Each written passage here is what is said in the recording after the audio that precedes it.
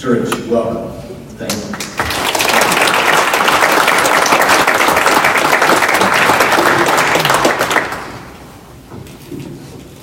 Would you pray with me? Father, we thank you so much that you love people. We thank you for letting us be a part of what you are doing to bring every tribe, tongue, people, and the nation to the throne of the Lamb. Yes. Speak to us today. Open our hearts to listen what you want to speak to us today, and help us to respond in faith. We pray this in Jesus' name. Amen. Amen. What concerns us the most? What breaks our heart? What is our motivation for sharing Christ with others? Well, these are some of the questions that got me thinking as I was reflecting on today's passages. Bob Pierce, the founder of World Vision, used to pray, Lord, break my heart with the things that break your heart. So what are the things that breaks God's heart?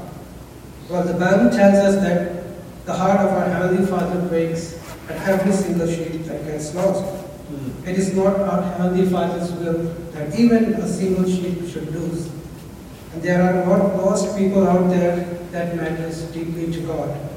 It breaks His heart. It is God's will that none should perish. One sheep. Yes, that's what matters to God. And that's what caused the angels in the heaven to rejoice. And that's what delights the heart of the Father. And Luke 15 very beautifully depicts this whole picture. Today we observe Mission Sunday in our liturgical calendar. It is a yearly opportunity to celebrate our lives as Christians and renew our shared call to mission. It is also a day to show special solidarity to all missionaries who have responded to Christ's mandate to go and make disciples of all nations. It is also a day about us connecting with the heart of God. On Mission Sunday, we are reminded that we are called by God to live a life of reconciliation and restoration. Reconciliation with God and one another, and restoration of the lost humanity to the ideals of the Garden of Eden. It is for this very purpose that Jesus, the Word made flesh, came to this world, and there has been no more urgent a time to participate in God's mission of restoration, reconciliation, and healing than today. Yes. And this is exactly what we are reminded in our today's readings. In our first reading today, we heard from the book of Prophet Isaiah about the election, call, and commissioning of the servant.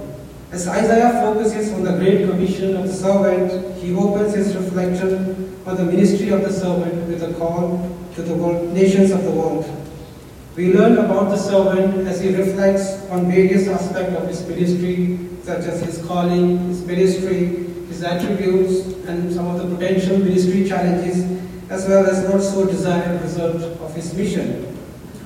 However, the question of the identity of the servant in this passage is an enigma beyond resolution.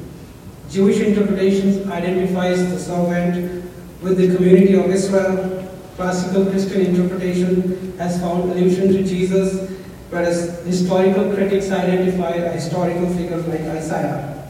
Well, irrespective of who the servant is, the passage is very clear about the mission of the servant, and that's what matters to us. And the mission is very beautifully outlined in verse 6. This verse very categorically relates the mission of the servant with two key tasks: restoration of Israel and being a light to the nation, so that God's salvation may be reached to the ends of the earth. And the order of the task rhetorically progresses from smaller to greater, and from domestic affairs to the welfare of the nation, thereby expanding the horizons of mission. So Isaiah reminds us that God's plan is universal, and that the very purpose of our existence is with a view to mission. Similarly, in our psalm today, the universal dimension of God's mission is reiterated time and again. So Psalm 67 is a missionary psalm. If you notice the phrase, like psalmists use phrases like to the earth, all nations, all peoples, and the ends of the earth. So all these references remind us that God's praise is neither restricted by geography nor bound by culture. Our God deserves praise from all people. And fittingly enough, many Bible scholars envision a harvest setting for Psalm 67, a a setting which today's gospel passage also refers to. Psalm 67 also speaks of source and purpose of our blessings. It tells us that God is the source of all blessings and that God has blessed us so that we can be a blessing to reach the world for Him. And there are a lot of ways to respond to this psalm on this Mission Sunday. Some of us would want to remind ourselves that God has been gracious to us. And many of us would want to think about the gifts and resources that God has entrusted to us and ask the Lord to show us in what way He wants us to do with those gifts and resources to spread God's word to the nation. We serve a God that doesn't only save us, but He uses us to build His church. Yes. We serve a God who says, I'm going to bless you so that you can be a blessing to others. And others of us would want to use the words of Psalm 67 to pray for individuals, nations, or people group we love and care about. We would want to ask the God to be gracious to them and bless them and cause His face to shine upon them so that each one of them may come to the saving knowledge of Christ. May we pray and respond as God speaks to our heart. The heart of today's reading is the gospel passage because the vision of Isaiah's suffering song comes to fruition in the ministry of Jesus. It is here we see what God in and through Jesus Christ is doing in the world to bring about the mission of healing, restoration, and reconciliation. Now, Matthew 9:35 through 38 is an action-packed passage. It's an action-packed passage. It describes Jesus' mission and ministry using several actions on Jesus' part. So you can just see the text. And 9:35 summarizes Jesus' ministry in a statement that echoes for Matthew 4:23, forming an inclusio. So here Matthew brackets off Jesus' activity between 4:23 and 9:35 as the core of His mission and ministry. And then verse 36 through 38 reports a specific incident on one of those occasions when Jesus saw the crowd, He felt compassion for them, and then gave discharge to His disciples. Until this point, Jesus has conducted His ministry virtually, single-handedly, and His disciples have largely remained in the background. But that is about to be going to change, as the passive disciples are to be sent out as active agents in the divine mission, reenacting every aspect of Jesus' mission. So Matthew presents Jesus' ministry as a paradigm of mission. In particular, Matthew outlines three fundamental requirements of mission in verses 35 through 38. So first thing is, a call to mission entails doing what Jesus did, especially verse 35. Now what did Jesus do? Well, Jesus went through all the towns and villages. The idea here is the willingness to come out of our comfort zone and go out and see the missional needs of the people. And Jesus was always on the move, traveling from one place to another and responding to the needs of the people. Although several narratives in the Gospels tell us that people often brought their sick and diseased people to Jesus, but Matthew 9:35 emphasizes that it is in fact Jesus who was going first to the people. So Matthew here uses continuous aspect, like emphasizing that it was not just one-time activity, but a recurrent activity on Jesus' part. In other words, Jesus kept on going from place to place because He is seeking God. And this is exactly what missionaries until 20th century were doing. I often think about the missionaries who left their families, country, and all other comforts to respond to God's call. Today we live in a world which is quite advanced. We have technology, we have internet, travel has become very fast. You can travel from one part of the world to other part in 24 hours. But that wasn't the case. Earlier missionaries would travel 2-3 months, and that too without cell phone and internet. And yet they chose to go to a country where life was not only substandard, but extremely difficult to survive, let alone live. What we consider struggle today in this part of the world is a distant dream and eschatological hope in the part of the world that I come from. So I have highest respect for those missionaries who sacrificed the comforts and had it not been for those missionaries from the West who faithfully responded to God's call to mission, our country would probably have not seen the great light of the gospel. Then Jesus was also teaching and preaching the good news of the kingdom. The heart of Jesus' mission is the good news of the kingdom. And the good news of the kingdom in the simplest form is this. We all have sinned against God and we deserve punishment. No amount of good work can pay our debts, but God loved the world that He sent His only begotten Son. Whosoever believes in Him shall not perish, but have eternal life. Well, it sounds very simple, but sometimes it's very difficult to communicate this aspect. This may not be a very pertinent problem here, but especially in my context, it's a very relevant issue because in developing countries or so-called third world countries, because we tend to relegate the core of the gospel to second place and focus more on other humanitarian kind of things, which I don't deny, but those are only means to an end, not an end in itself. So Matthew, from Jesus' life, reminds us that we need to keep the first thing first thing. Yes. So before coming to the US to pursue my doctoral study, I had the privilege of teaching the Bible school in northern India. So every year we would interview the students. And one of my favorite questions to ask the students would be, what did Jesus do for you? And the typical answer would be, well, I was sick, Jesus healed me, I came to know Christ. I would say, wow, that's great. But what else did Jesus do for you? And they will say, okay, well, I needed something desperately, and I prayed, and God provided me that exact thing. And you say, wow, that's great. But what else did Jesus do? But I was shocked to know that 95% of the students could not say that I was a sinner. Jesus came to this world, He died for me on the cross.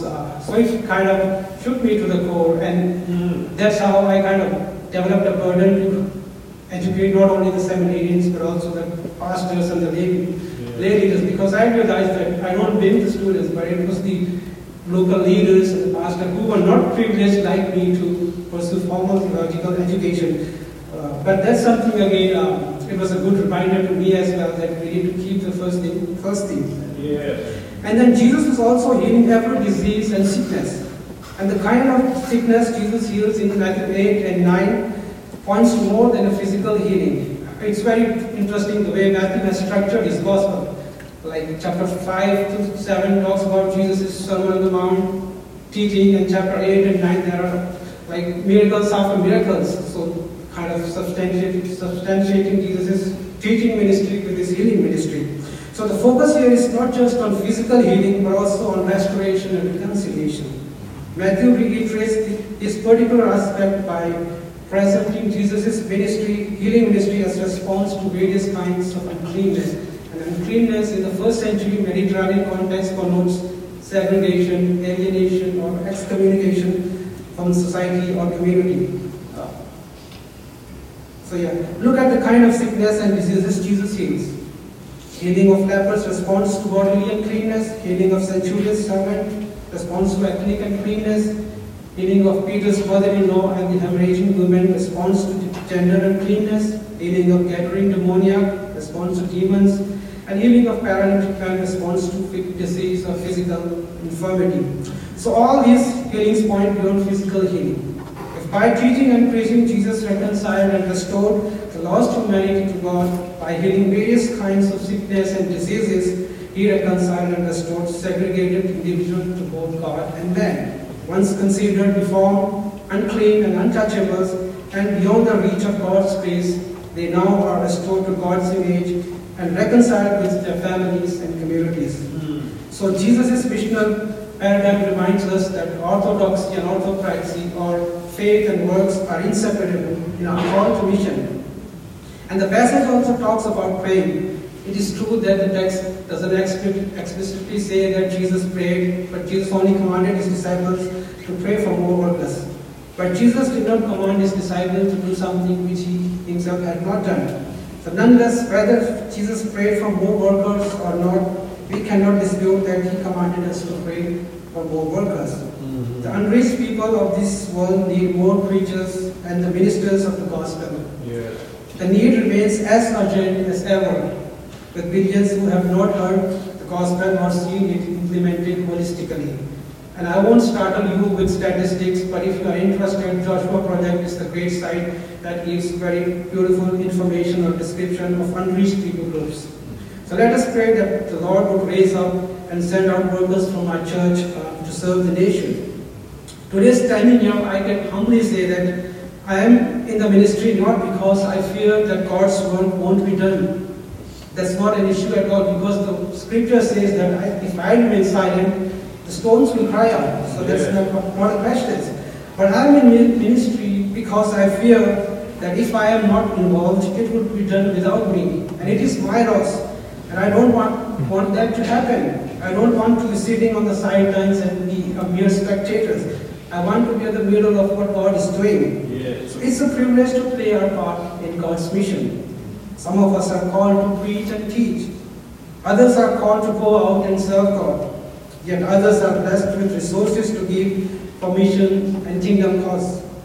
And then others of us are called to intercede and advocate for those who are in the missions. The bottom line is this: our role in God's mission may vary depending on our call, our capacity, our abilities.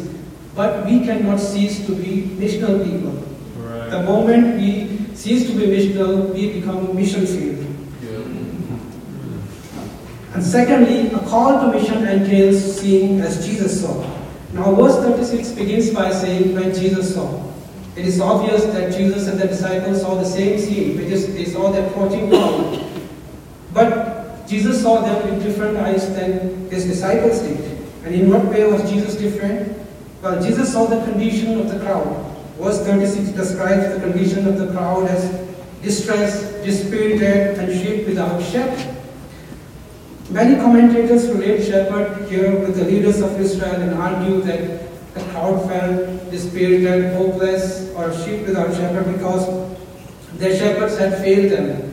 The crowd felt let down by both religious leadership and political leadership of Israel. They were fleecing the flock, not shepherding them with compassion. But Jesus viewed them as sheep needing a shepherd. What else did Jesus see?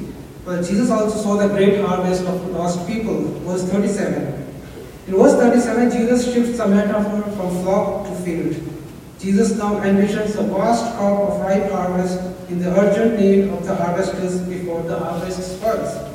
This was an important concept that Jesus wanted his disciples to grasp. And Jesus also saw the great need for workers for the harvest.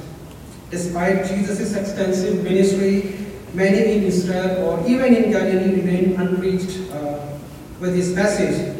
Jesus could personally encounter only a small group of people, so he commissions his followers to begin to reach the rest. Jesus' heart is so enlarged toward the lost crowd that he complains about the disproportionate number of the harvest and the harvesters. Jesus wants us to open our eyes and see the harvest around us, that we will be workers reaping souls who need good shepherds. And finally, a call to mission entails feeling as Jesus felt.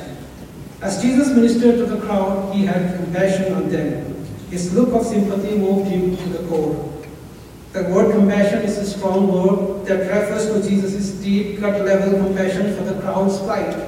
And the Greek word for compassion literally means gut or bowel. It sounds strange to us because none of us today would say, I love you with my whole bowels, instead of saying, I love you with my whole heart. It would sound very strange. But in the ancient world, bowels were regarded as the seat of emotions such as sympathy, love, mercy, and affection. One evening, Mother Teresa was bandaging an old man with an advanced stage of leprosy in a metropolitan city of eastern India. A journalist observed her doing this and said, I would not do this for $1 million. Mother Teresa smiled and said, neither would I. I did not mean for Jesus. I do this because my Lord did this. How about us? If we ever think that Jesus' mission mandate is too overwhelming for us to follow, remember our Acts passage, especially verse 8, which says that Holy Spirit will empower us to witness Christ faithfully to the ends of the earth. Yes. I would not spend time on this because what we have been witnessing is an outpouring of the Holy Spirit in our community, especially across the street in Asbury University for the past few days. What an incredible sight it is to see several lives being dedicated, rededicated, or surrendered to God's ministry. And this is such a wonderful experience, surreal experience. I was just talking to myself like this looked like a foretaste of heaven to me. I don't think I will ever get to see such atmosphere when I go back home. I would be happy if I can like see in my lifetime such a thing happening back home. But this kind of gives me what heaven's going to look like. So let us pray that through this outpouring of the Holy Spirit, many missionaries may be raised and many youngsters may give life to God and choose to go to unreached places. Because there are plenty of harvests, but the labors are few. So Mission Sunday reminds us that the church is missionary by nature. Mission is the reason for church existence. The great Swiss theologian Emil Brunner says, the church exists by mission just as fire exists by burning. On this Mission Sunday, I want us to become missional hand and missional feet of Jesus, proclaiming the gospel to the ends of the earth to the best of our capacities and abilities.